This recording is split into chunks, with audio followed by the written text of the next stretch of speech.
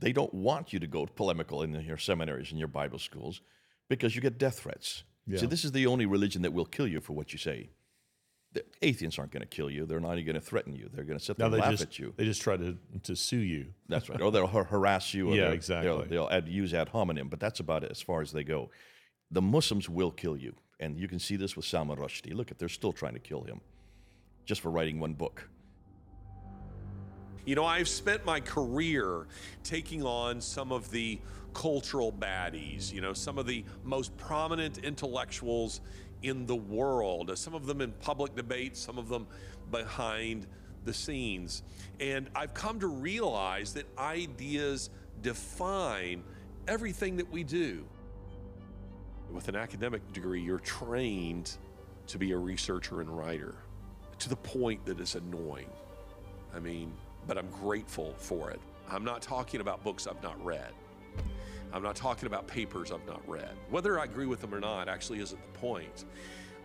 There are quite a few books that I would read that I would say are actually evil books. Donald Trump, when he was in a divorce with his first wife, she said he has a copy of Mein Kampf next to his bed. I wish more people did. If the German people had bothered to read that book rather than just have it on their shelf, we might have avoided the Holocaust. If more people read the Quran, they'd be wiser to what Islam actually is, what they actually believe. If people bothered to read, as I have, the writings of Klaus Schwab and the various contributors to the World Economic Forum and the ideas that are driving the globalists, I read them because I want to understand their mentality. I cut out the middleman. I go straight to the ideology. Everything in your life is being defined by either your ideas or the ideas of the people around you. And each episode, we're going to be digging into a different idea that appears in the culture. This is Ideas Have Consequences with me, Larry Alex Taunton. I am so pleased to be sitting here with my friend Jay Smith. I've known Jay for forever. I think pre 9/11, actually. And Jay is an Islamicist, and I've been following his work and engaged in it to some extent over the last couple of decades. Jay, delighted to have you. Well, Larry, it's always good to be here. If you define time as before or after 9/11, that's fascinating, because that's pretty much what our ministry has had to do. We've had to define time, before and after 9/11. It was a watershed moment in American history, in the history of the Western world, but particularly in your world. Why don't you tell everybody what is an Islamicist? Right. Well, an Islamist is an expert from a Muslim expert on Islam. An Islamicist is an expert from outside of Islam. It's as simple as that. And that's what you are. You got a PhD in Islam. I've got a PhD in apologetics and polemics of Islam. I think I'm the first in the world to get one of those. I got a master's degree in Islamics and another one in apologetics.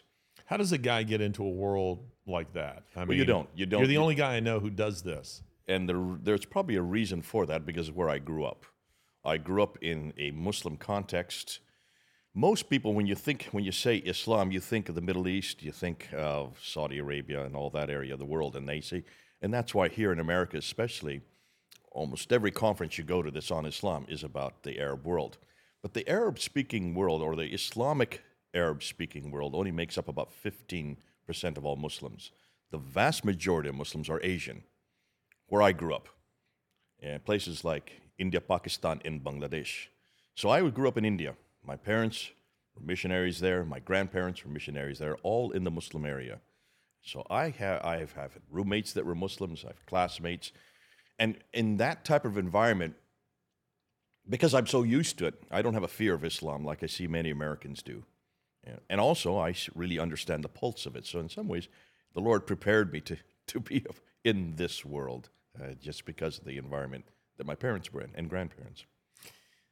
So you evangelize and debate Muslims, don't you? Yeah, no, that's something that came much later. When I came to the States, came for my undergraduate, and then I went on for my postgraduate. It was while I was doing my postgraduate that I was just going to go into theology, and especially apologetics. But when you learn apologetics here in the United States or even in Europe, you learn apologetics on how to defend against the atheists or the humanists or the Jehovah's Witness, maybe the Mormons, but not Islam. There's no course that teaches you on how to defend yourself against Islam, which is rather ironic when you stop and think that it's soon to overpass Christianity as the largest religion on earth in just about another 30 years. And it is the only religion that I know that's really confronting us head on at our foundations. It doesn't stay still. So there's no class that teaches you how to defend against these attacks. Payne and I are, well, we're old friends.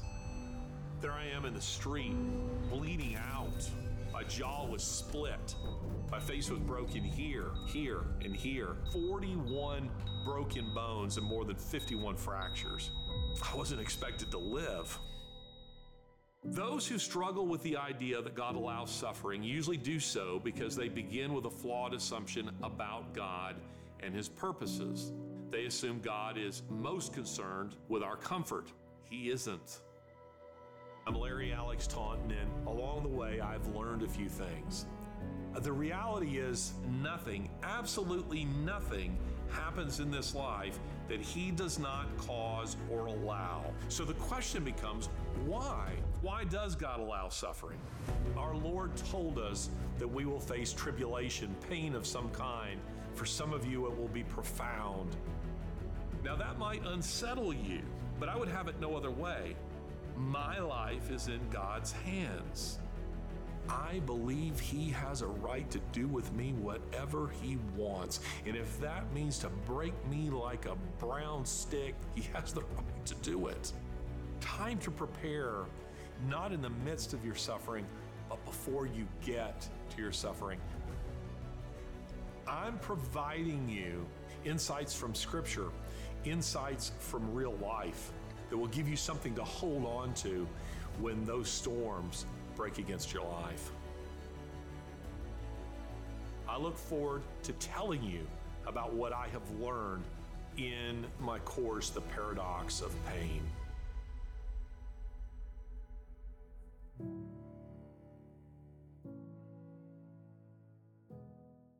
And so it was when I went to London, and we were called to go to London to work there because there is a radical form of Islam. We'd been in Africa and in Senegal for 5 years, much more of a Sufi overlay of Islam.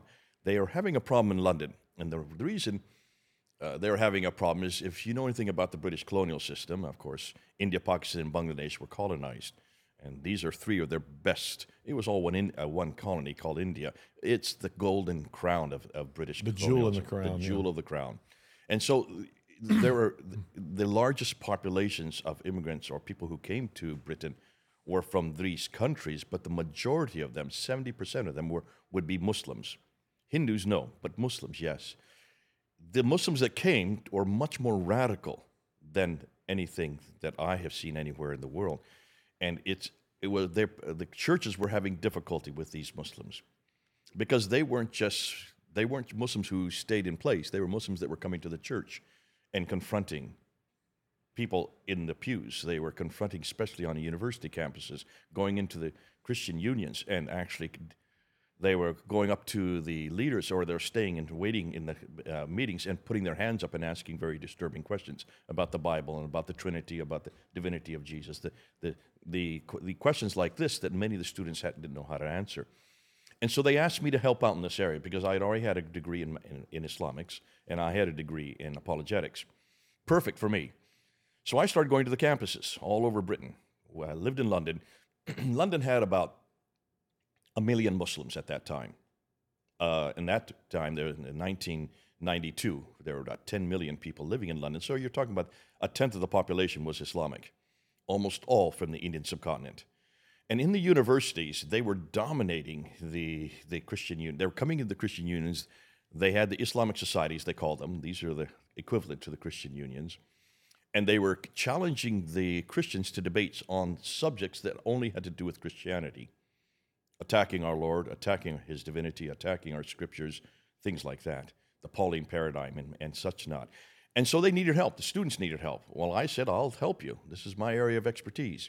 But it was about that time, Larry, I knew a place called Speaker's Corner.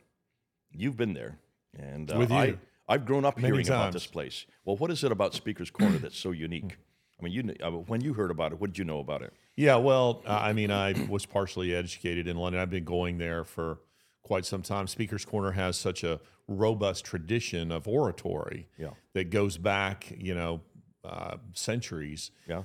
and a place of execution, That's where right. people were given an opportunity to say their last words, perhaps quite literally on a soapbox and speak to the crowds just before their execution. But that continues to this day in a country where free speech really isn't a thing anymore, but it does still kind of exist in Speaker's Corner. People gather there on Sunday afternoons, and you can go down there and you might hear one guy who's shouting death to America and burning a flag, and the next guy might be telling you how to become a millionaire. But I think it's a place that to many Americans feels a little weird, because they think this is sort of a freak show that's going on down there. But a tradition of oratory is very real throughout the Islamic world. They value these kinds of exchanges, and they gather there, and that's a place where you go.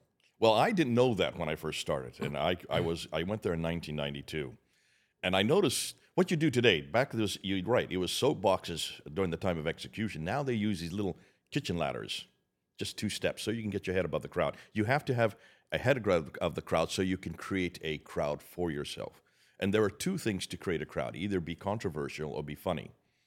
Not too many Muslims are funny, but they are controversial. And so when I went down there in 92, they dominated the corner in the afternoons. And they would come with Bibles. They would always have Bibles, but no Carefully Qurans. marked. No Qurans. Yep. Always Bibles. Yeah, they were always polemical. Yep. And for those people who don't know what that word means, it means to go on the offense. Yeah. Apologetics, defense, polemics, offense. With words. To go to war with words is really how it's defined in the dictionary. And so they were brilliant at polemics. And they were always attacking Christianity. So I was down there to see what was happening. And making converts. Absolutely. Every week. And on any given Sunday back in the 1990s, there would be about 10 or 15 ladders where Muslims would be on the ladder, and they'd have their talibés all around them, their disciples. Sometimes in Arabic, but almost always in English.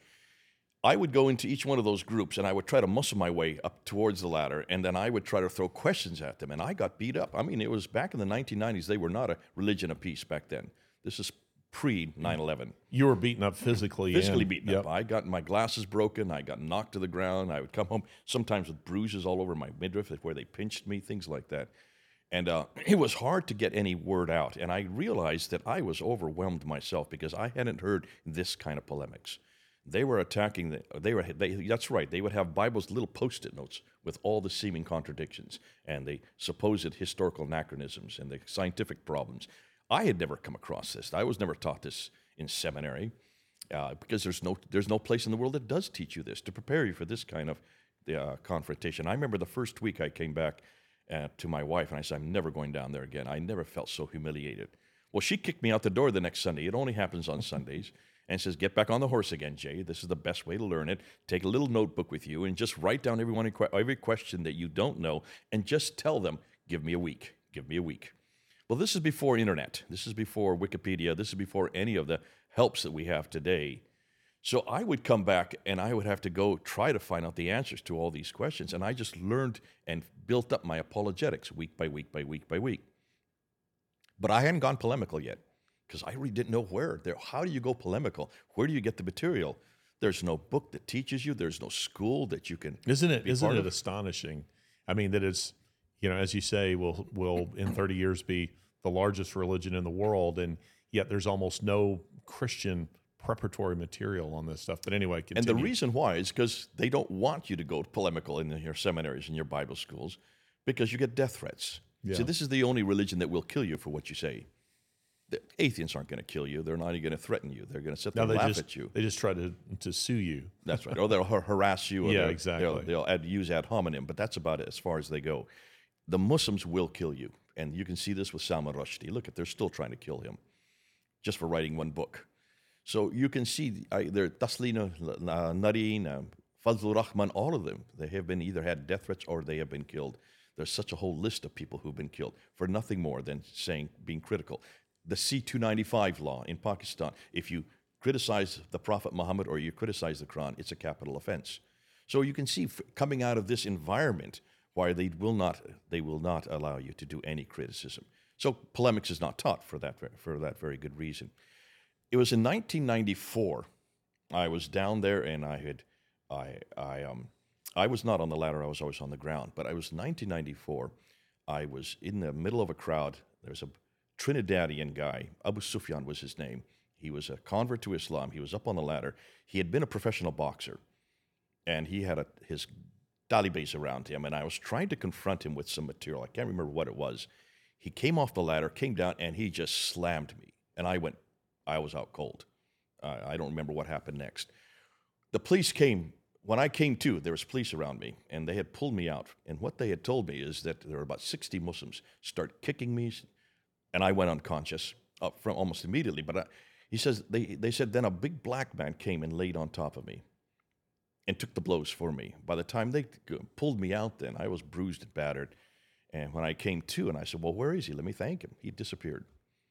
That's Barry, my black angel, and he's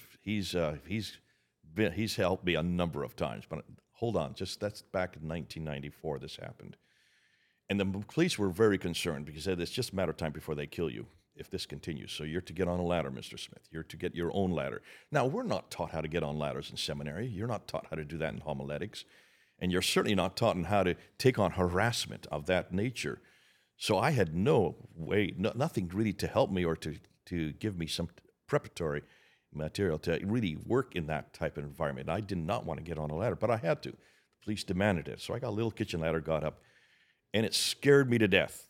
I had you up on a ladder, and you didn't feel too uncomfortable. You did feel a little uncomfortable the first time we went up. But I started doing this in 1994, and what happened was, 1995, excuse me. What happened was, as I was learning to do polemics, I was taking a course at the University of London at the School of Oriental and African Studies by Gerald Hotting. Dr. Gerald Hotting, using new material that was coming down the pipe called historical criticism. You've heard about it. Yeah. Asking simple questions like, how can you have this beautiful structure called the Dome of the Rock in Jerusalem, one of the nicest structures of its day, the third most holy shrine in Islam, and yet it has no Qibla. Qibla means direction of prayer, as all mosques. You're supposed to have a direction of prayer. No Qibla whatsoever. Why is it we can't find any mosque anywhere in the 7th century that's facing Mecca? They're all facing north, more than likely Jerusalem. Questions like that. Why is it we can't find any reference to a man named Muhammad at all from any sources south of Tabuk, in other words, in Central Arabia? In fact, we can't find any Quran, any manuscript at all for any Quran in the 7th century. Well, these were questions I never heard about before, and I wanted to find answers. So I started taking them down to Speaker's Corner, asking these kind of questions at Speaker's Corner, getting up on the ladder. And I got a huge backlash, enormous backlash. I got beat up. I got thrown off the ladder. You can see where they try to open up my throat here. A number of my... tell that story. What happened? Were they trying to cut your throat? I don't want to tell that story. Okay. I want to tell another story because this is what really underlines what's happening. I was on the ladder. You guys need to ask him at lunch that story. It's a good story. There's a guy named Muhammad, and his, like many of them are named, and he was about 6'7". He was on the ground, so his face was right next to mine when he was standing on the ground. And I was going on about Muhammad, and at that time I was going through the traditions on Muhammad, going back to the source material on his life, what he did, what he said, things like that, and just trashing him because of the fact that he's just not relevant for the 21st century. And this Muhammad just grabbed me and threw me off the ladder, and I went flying. I went this way, my glasses went this way. Got back up, put my glasses back on, got on the ladder again, and started again. 3 minutes later, he grabs me and throws me that way, and I brushed myself off, got back on the ladder, started a third time, and right again, he grabbed me, and he just threw me to the ground. And it's painful to fall to the ground, and I was bruised, I was cutting up. As I was about ready to get back on the ladder again, this Irish fellow, who's an atheist, well-known atheist down there, comes up to the two of us and says, "Why are you two talking to each other? It's obvious you hate each other." Muhammad put his arm around me, turned towards the Irish man, He says, this man believes in God. I believe in God. You don't. This man believes in heaven and hell. I believe in heaven and hell. You don't. This man is my brother. Who are you? That said it right there. Here is a guy who had thrown me off the ladder 3 times, yet called me his brother. And for the rest of the world who doesn't understand what's going on here, this is something that where the penny drops for me. You can shut down their arguments. In fact, you better start shutting down their arguments. You need to be just as passionate as they are, and you better know your material as well as they know their material. They don't hate you. It's the material that they hate. They're attacking you not because of who you are. They're attacking you because of what you're saying, and what you're saying, there's no way to defend it except to shut you up. Well, I recall you telling me years ago that Muslims make wonderful converts if you can survive their conversion because they go through such a process of anger at their realization that their faith is based on falsehoods. And as you're revealing that to them, they might become very, very violent as a result of that. But once the conversion is done, it's a Pauline kind of conversion. It's a change of 180 degrees. They're ready to go and die. Yeah, they're going their 180 faith. degrees against you. Yes. You shut that down, and they're going 180 degrees with you. Yes. And you can't stop them. I mean, they're the best converts I have found, just because they already have the contacts, they have the relationships, they know the languages, they look like Muslims, they speak, act, talk, eat, do everything they can like Muslims, and they can interpret it so much better in that context. I just came back from yesterday, being with Hatun Tash. You know that name. Yeah, I do. Hatun Tash is quite a... Very powerful She is a... spokesperson for the faith. Yeah, she's a Saul who's become Paul. You know, we're looking for Sauls to become Paul. Well, here's a Sauline who's become a Pauline. And she epitomizes exactly what we're talking about. Mm-hmm. She is as forthright as anybody I've ever met. Tell them a little bit about her. She's an amazing person. I mean, they've hanged her. They've tried to hang her. She's been a stabbed. Turkish. She's only 5'2". She's from Turkey. Her father is a well-known imam there in Turkey, and she is the brightest one in her family. She has 3 brothers. I can't tell you too much more. I'm not permitted to tell you what happened. I can tell you when she was, because of the fact that she's so bright, she went to university and read the Gospel of John, and by reading that Gospel, she gave her life to Jesus. Well, she wouldn't become a Christian at the time. She just fell in love with Jesus. Well, who wouldn't after reading the Gospel of John? Told her father, and I'm not permitted to tell you what happened next, but they had to get her out of Turkey real quick. Her uncle got her out, and so she came to England, and that's where she became my student. Thought I was arrogant because the way I talked, like you, we're both kind of sound like we're arrogant. And I was teaching there at Oxford at OCA, Oxford Center for Christian Apologetics. Been but I there did many say times. RSM, the old Yeah, RSM place. yeah. But I was saying to her that, and to the students there that I'm at Speaker's Corner every Sunday. So she came the next Sunday to check it out and never stopped coming. She loved Speaker's Corner because it fit her mentality, it fit her cultural grid. And she would come up, and I remember when I first got to know her, and she started coming on our team, and we finally then employed her. I would tell her just to read the book of Acts to find out what kind of methodology she wanted to use.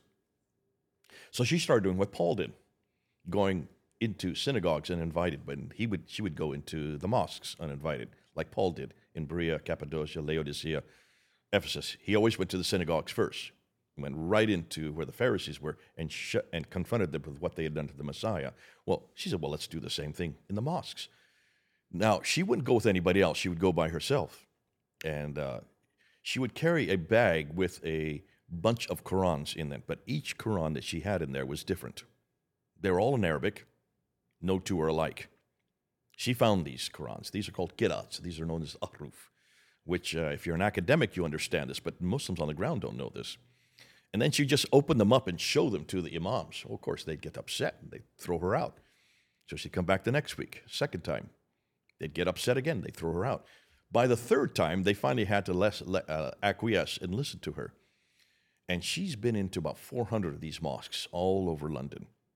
As a Turk, these are Bangladeshi and Pakistani and Indian mosques. They're not Turkish mosques at all.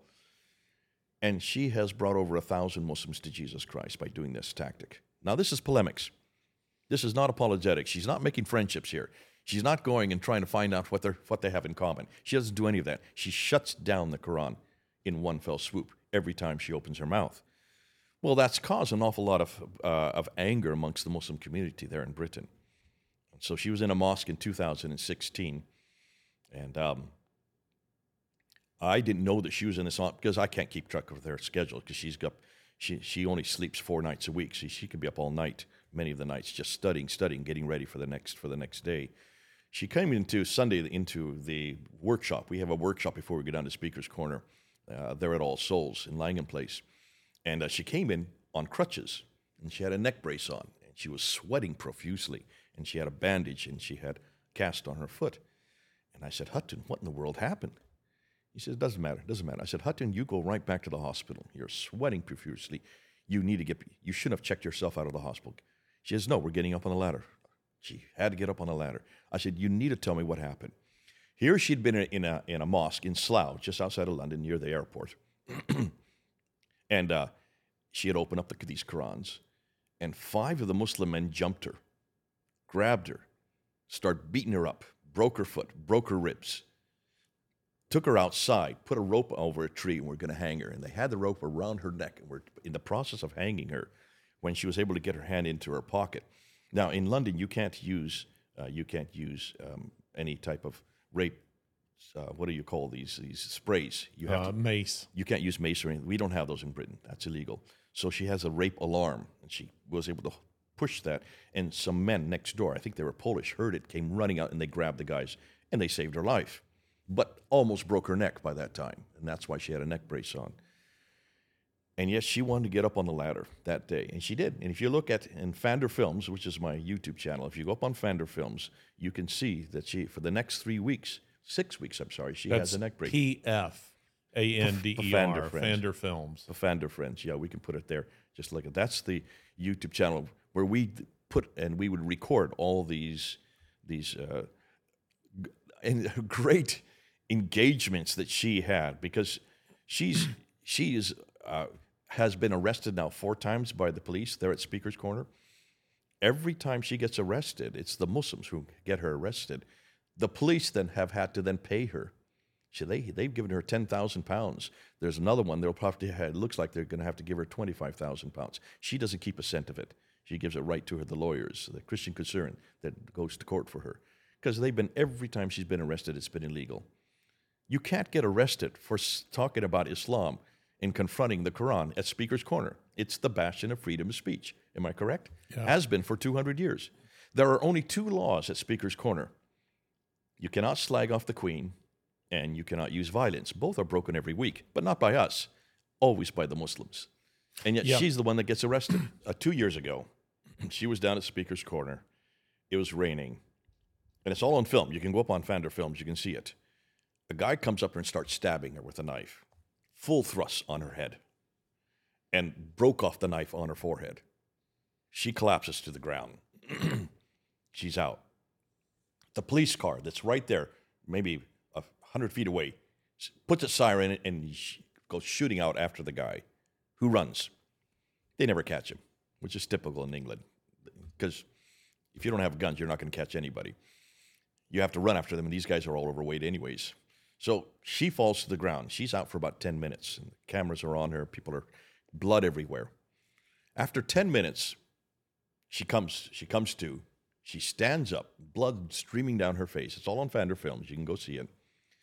She turns to the crowd and says, "You Muslims, your God needs you to kill me. My God doesn't need me to kill you. My God doesn't even need me. I can die, and you're not going to hurt the word of God." While blood streaming by, she had the presence to continue preaching like she never stopped. Now, that's the caliber of the woman we're talking about. And she came back the next week, and she came back. She hasn't stopped coming back, even though she's been stabbed now. But here's the question I ask. Why wasn't she killed? If you look at the video, those thrusts should have gone right through her head, gone right into the neck. Why wasn't she killed? Well, I was in Speaker's Corner, maybe about 15 years ago, when a Muslim was sent from Toronto, Shabir Ali's disciple, to come to find a wife in London. He said, when you're there in London, make sure you see Jay Smith, good friend of, I'm a good friend of Dr. Shabat Ali, probably the world's leading Muslim debater. His name was Mubin. He was in the crowd, and he wanted to talk to me afterwards. And so we went to a restaurant, and his hand was shaking like this. And he would not look at me. He kept on looking away. I could see something was wrong with him. So I sat down at the table, and a bunch of us were there talking, and I turned to Mubin. I said, Mubin, what's wrong? You seem very nervous. And he said, well, didn't you see them? I said, didn't I see what? The two men in the trees. I said, what two men are you talking about? There's these big oak trees. You've been there. And we always try to stand underneath them to shade off from the sun. And he said, well, you must have seen them, Mr. Smith. I said, no, I'm not. Tell me, describe who these two men were. He said, well, there are two men sitting in the branch above you, and they're dressed in white, and they were smiling. You must have seen them, Mr. Smith. And I started laughing. I said, Mubin, let me tell you what you saw. I said, when I get up at 3 o'clock in the afternoon, because we have to get there when the Muslims are at their strongest, and I'm on the ladder, there's about 20 or 30 churches here in the United States who are just starting their worship service 5 hours later, and they're praying for me, and they're praying for my that I get the gospel preached, and they're praying that what I say will convict the Muslims that are there, and they're also praying for my safety. You saw the answer to their prayers. But I've been there for 25 years at Speaker's Corner. I have never seen any angels. These are angels that are up on the branch.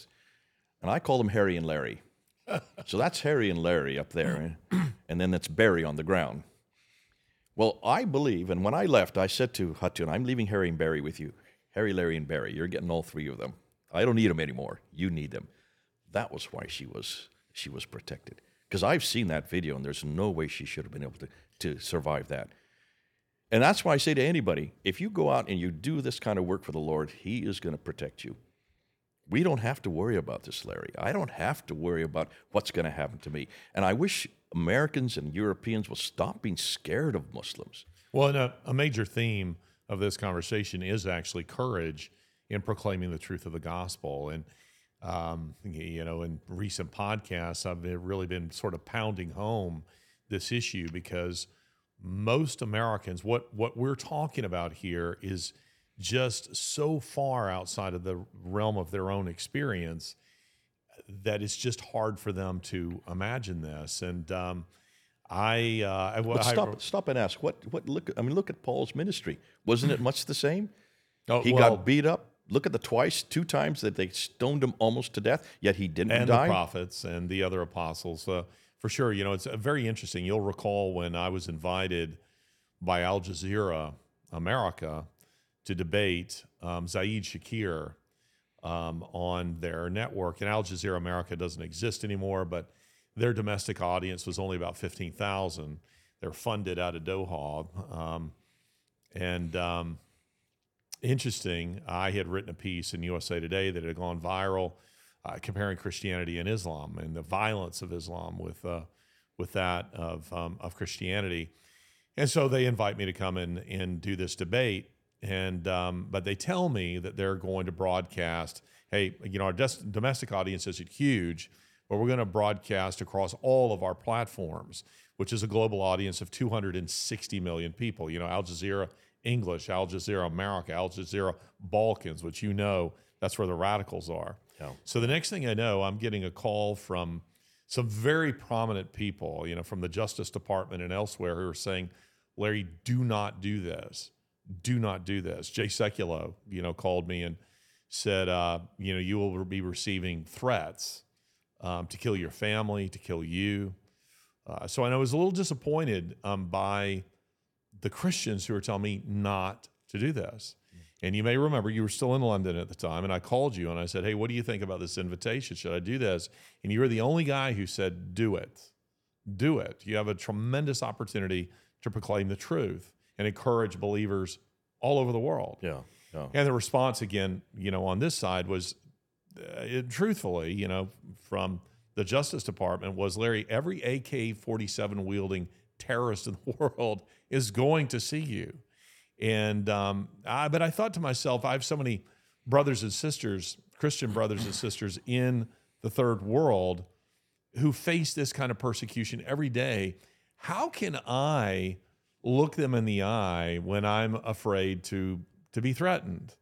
So I did that debate, and I think that the Lord really honored that, quite powerfully. But I was so grateful for the fact that I was waiting for someone to say, I was going to do it anyway, but I was waiting for that Christian to say I should do it. And, just about every Christian I was talking to was saying, no, don't do that.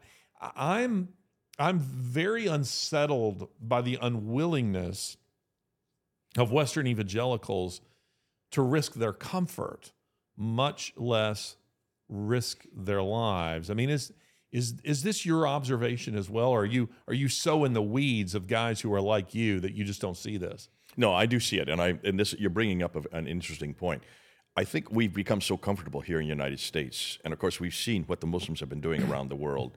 Well, we all know where we were when 9/11 happened. It shocked the entire world, and it shocked the Muslim world as well.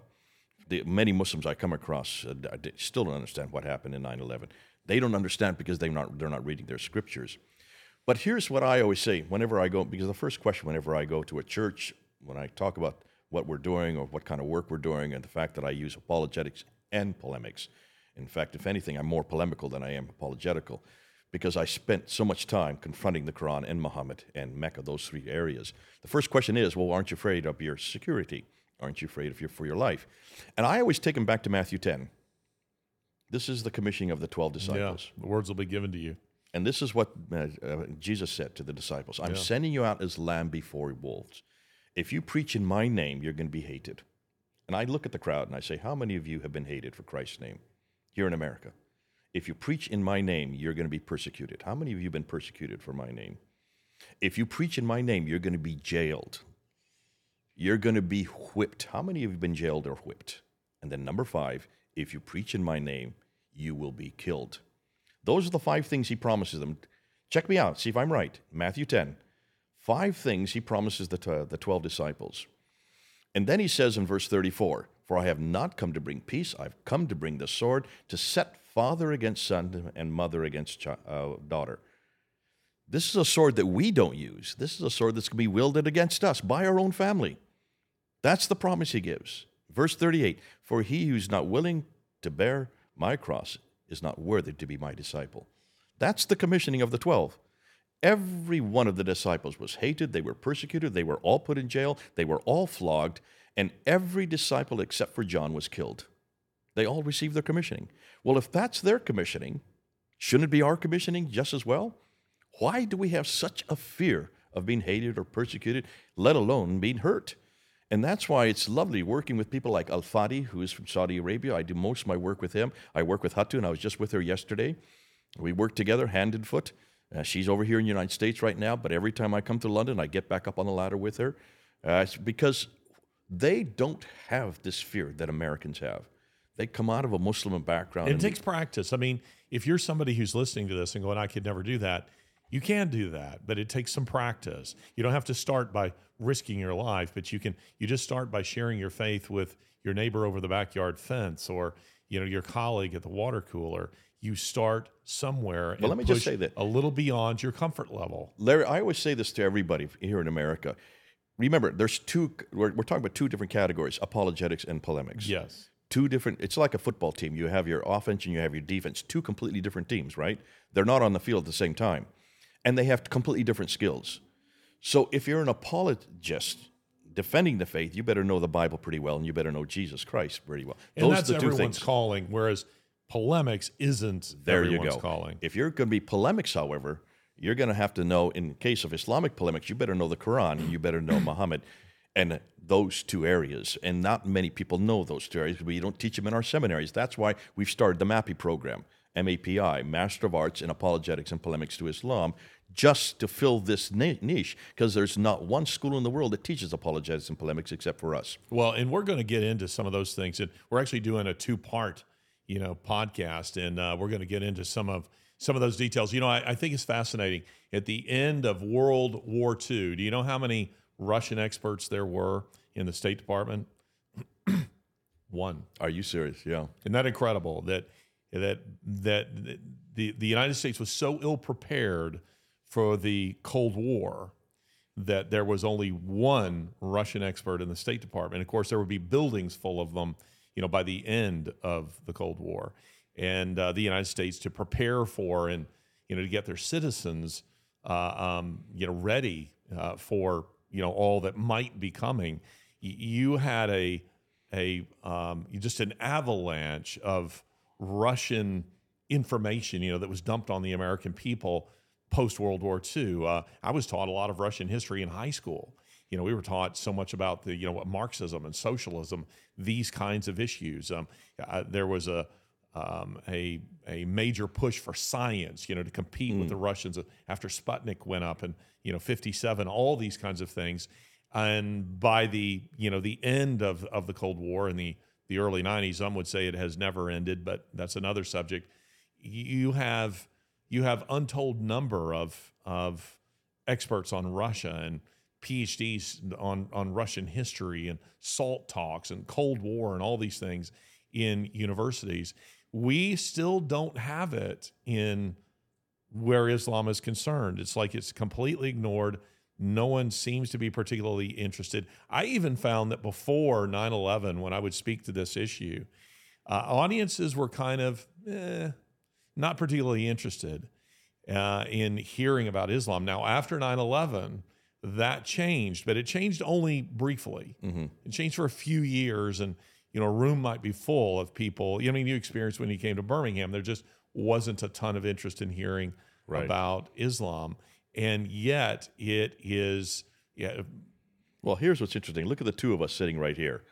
You're really a prophet for today on what's happening with woke and LGBTism and everything else that's going on, because the whole Marxist infrastructure that's coming to the United States, because you're a historian in that very area. And that's why Tom has brought you in, to nail it down and bring it down to the sources. You're going back to the source for all of where it's all coming from. It's been percolating for years. It's just we're now seeing decades, the result of it. Centuries. Whereas in my case, I always go to the sources as well. Most people have no idea what's happening in Islam. They have no idea what 9/11 was all about.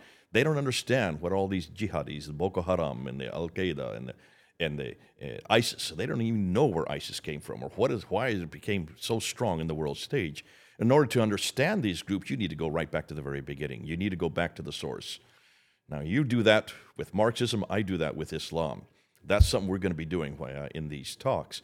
Because to really understand really what's happening, to see where Islam is going, to know what's going to happen in the next 30 years when they will be the largest religion on earth, we better get to know what is it that motivates them and where these radical groups, and it's the radical Muslims who are by far the most exciting. And it's the radical Muslims that I work with. And when we're saying radicals, we really mean Orthodox, don't we? Well, radical number means the root number. You go back to the root. Yeah. They are the root. And if you want to know what a radicalist Muslim is, all you need to do is open up this book. You just need to open up the Quran. Radicalism is right through this book, and I'll show you verse after verse after verse that supports exactly what they're saying, which means they're doing the same thing we do. We're radical Christians because we go back to this book. And you notice it's the bigger book. I keep it bigger for a reason. So we go back to, both of us go back to two different books. But what a difference in these two books, and that's something we're going to do later. But can you see then why it's important that we go back to the root, to find out what motivates them and what will continue to motivate them, because this book isn't changing.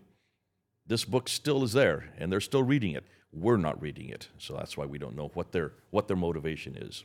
All right, let's talk a little bit about, I want to transition to talk a little bit about, and when we're thinking about this issue of courage, let's talk a little bit about Nigeria. You've had I've been there. I've seen much of the terror that has gone on in that country, the Fulani herdsmen militia, Boko Haram, both Muslim militant sects that are slaughtering Christians in that country.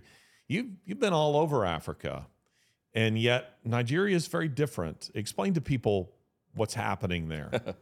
Nigeria. I promised I'd never go back to Nigeria. I've been there about 3 or 4 times, and every time I've seen violence. And it stands to you fly into Lagos, and you go from the airport. As soon as you're out of the airport, you don't see white people anywhere. And you do all over Africa. All over Africa. In every major city, you see white people. They're chai dukans. They're walking down the road, they're in malls, but you don't see them. in Lagos, I just didn't see any white people walking on the streets. I couldn't figure out what was going on. This just didn't look right. And I'd spent 5 years in Senegal, West Africa, where we would go into town all the time, and we'd walk everywhere, out in the open, not a problem. So this was odd to me. It didn't take me long to see what was going on, and it was the first night I was there. This is well, I've been to Africa.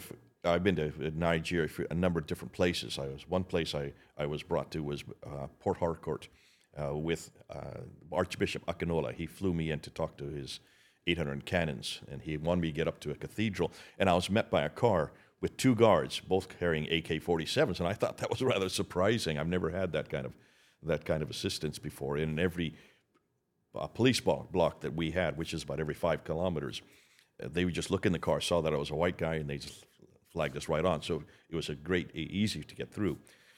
The next day, Dr. Patrick Sogdeo came in. He was an Indian. He's a good colleague of mine, a good friend from Britain. He was flown in to also do some talks. And when they met him, they just met him in a car with no guards. And he got stopped everywhere. It took him a lot longer to get up to the cathedral. And he was furious. And he says, "Why do you give a guard to Jay, but you don't give one to me?" And they said, "Because you're Indian. No one's going to kidnap you. But Jay, he's white. And they're going to start cutting 1 finger off a day. And they're going to send us a finger. We're going to get a finger, then another finger, 10 fingers, then it starts the nose and the ears. Then after that comes the body. And if we don't pay $22 million for him, we don't see him again. That's why we have to have the guards there." Now, they didn't tell me this before I came. I wish they would have. I probably would have asked them to come to me rather than me go up to the cathedral. But that was back during quite a number of years ago. What I find with Nigeria is that you see, we went up to Jos, and I'm going to be going, and I don't want to say what's happening later. So I've been there. I'm going to go. We went to Jos, the cathedral there, and they had us actually teach outside of Jos, and we had to go out to a building that was out in the desert that was created for that purpose. And the students they brought to me were people from all over Nigeria.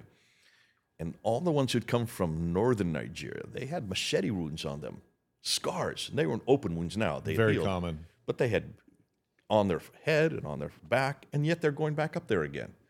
I couldn't believe it. One woman who was in our class, she had been up in Mauritania, and she had been there the first week that she was there. She was taken by the police, taken into the prison, and was raped by multiple men. And yet she went out and still kept preaching the gospel. That didn't shut her up. And she was planning to go back again, and she wanted this new material, all this new polemics to use there. So it's a different culture. It's a different environment. I've never seen this kind of violence. It's the sheer scale of it. That's it. I've seen violence. I've heard about it in other parts of Africa, but nothing that you see in Nigeria. And you've had the same situation when you're up in Jos, and you went north of Jos. Yes, very much so. And I want to address this for a couple of reasons because according to Spectator, they did a beautiful article on this. It's been some years ago, and I'm sure the numbers haven't really changed much, but Spectator in Britain had a beautiful piece titled "The Unreported Catastrophe of Our Time," and how 100,000 Christians a year are killed in what they call a situation of witness, meaning for their faith, not in automobile accidents or from cancer, but specifically targeted for their faith. And going from memory here, but if I've done the math right, that works out to 11 Christians per hour, 24 hours a day, 7 days a week, 365 days a year, who are killed for their faith. And it's, as they point out, it's unreported. It is a global Holocaust that no one really is paying attention to. And what I thought was kind of interesting was in Nigeria, the Christians at the time when I was there, which was in, I think, 2017, they loved Trump. And it was because Trump was willing to say what no American president in memory had said, and that is that Islam is a religion of violence. There are three major areas of violence in Africa. One is Nigeria with the Boko Haram, and it's the Boko Haram that's really pushing it there. The other one is over in Somalia with the Al-Shabaab. Mm-hmm. The Al-Shabaab who come into Kenya, and what they do is they stop buses And then they have everybody in the bus do the shahada. And if they cannot do the shahada, they kill them on the spot. Yeah. That's la ilaha illallah Muhammad Rasulullah. That's all you need to say. As long as you can say that, you're going to survive. But they just shoot people right off the bat. Then the other place would be what's happening now in Chad and Burkina Faso with ISIS. So ISIS has now moved down into the northwestern. But notice, these are all Muslim enclaves. These are strong Muslim enclaves. And they're all in the north.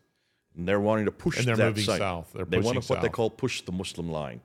And the Muslim line is it's imaginary line, but if you look and see where the populations of Islam are now increasing in Africa, it's moving about 3 to 6 kilometers a year further south. And the way they're year. doing it, all over Africa, is you will hear the Christians, hear the Africans telling the stories of, truckloads of kids are brought into the city. The Muslim man, 4 wives, he might have 50 or 100 children. And they bring these children into these non-Islamic areas, dump these kids off at some crossroads somewhere. People begin noticing, why are all these orphan kids running all over our town, begging, selling trinkets, things of this nature? And then a Muslim cleric is sent in, usually funded by the Saudis, who then begins to instruct these kids in Islam.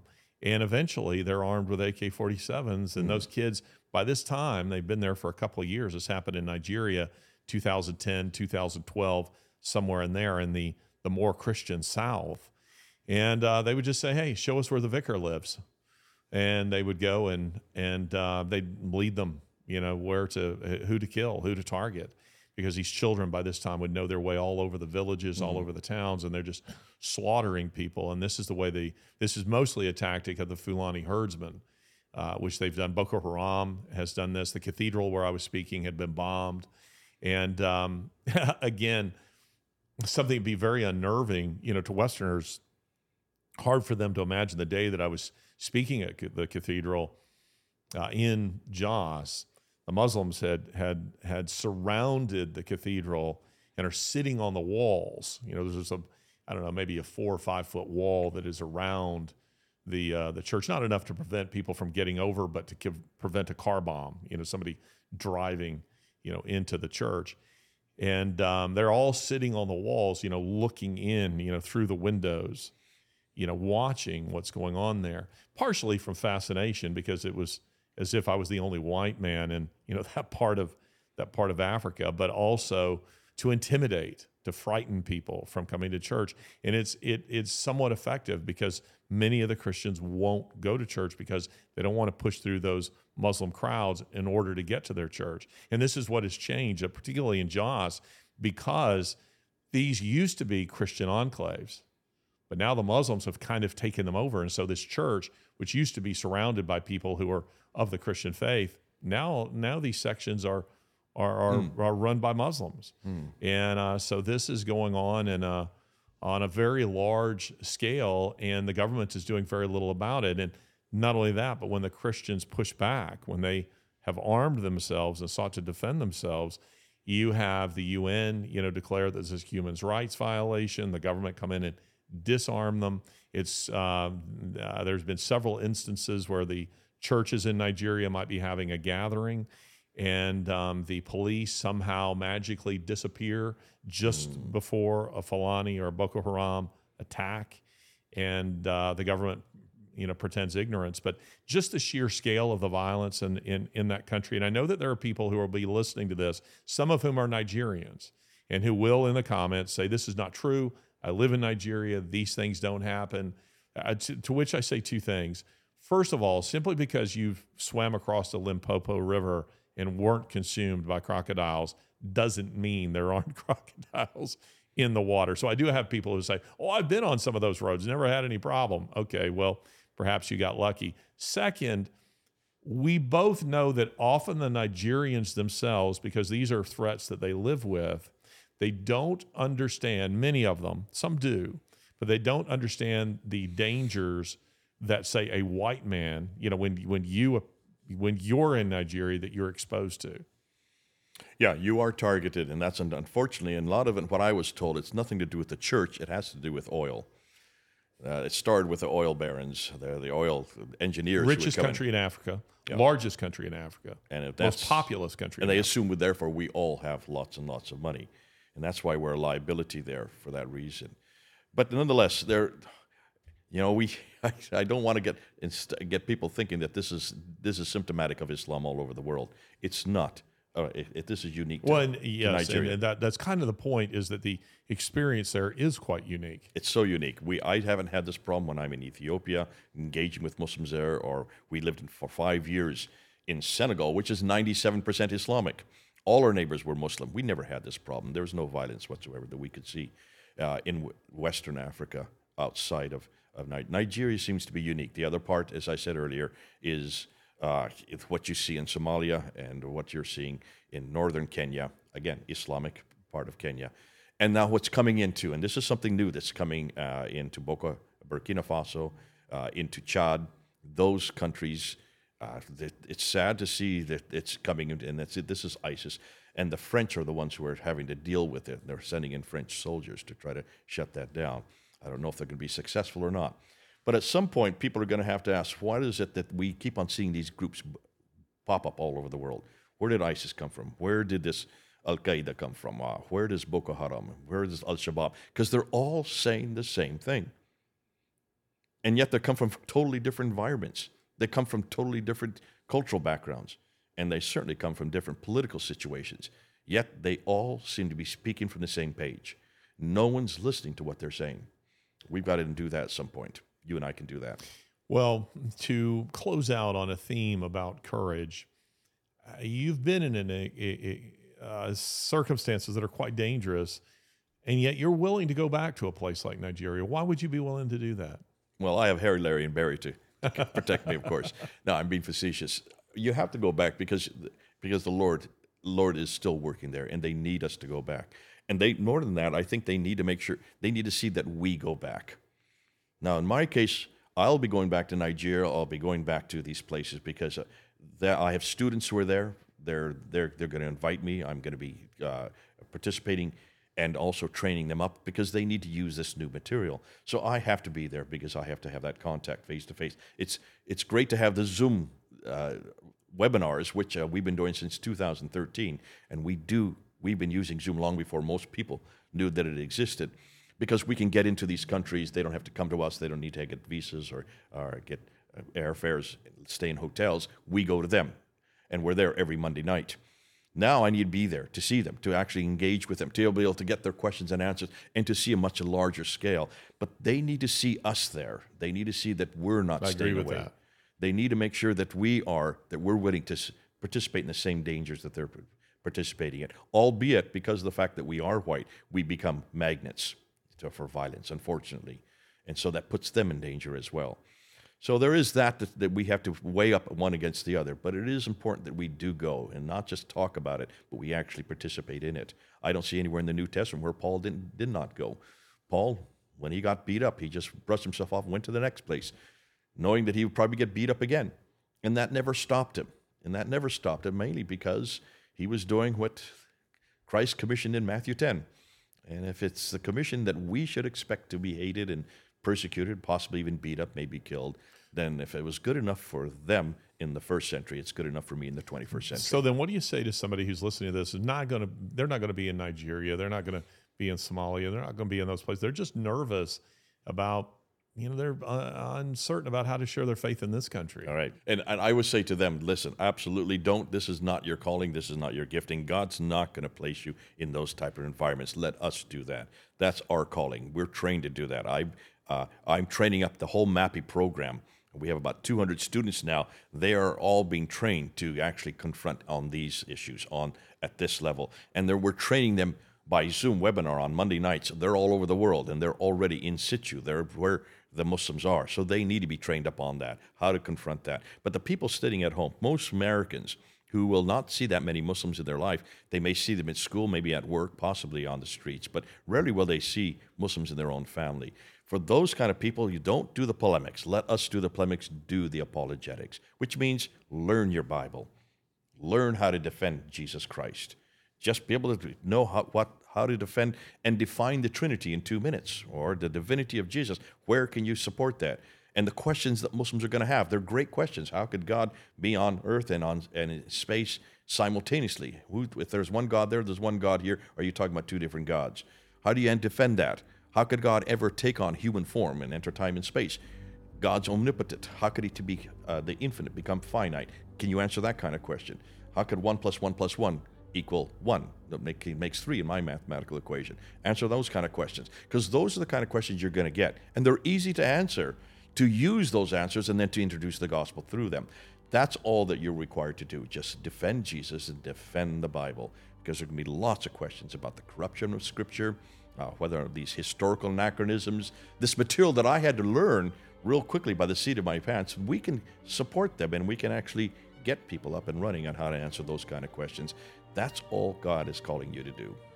Well, it's fantastic. In this podcast, I have a goal, and it is to equip, encourage, and mobilize people. I don't want them to leave a podcast feeling defeated and overwhelmed that the world is an awful place where they are helpless to engage. I want them to feel empowered to engage. And so I hope people, just hearing the stories of the things that you've done, Hatun, others, their willingness to share the faith in spite of physical threats, death threats, physical harm that has been suffered, and yet continuing on anyway, that should encourage people here in this country to move forward and just being able to share their faith, and maybe suffer some some nasty things being said about them on social media, or perhaps losing a friend or two, or being ostracized. Jay, it's great to have you with me. Good to be here. Thank you.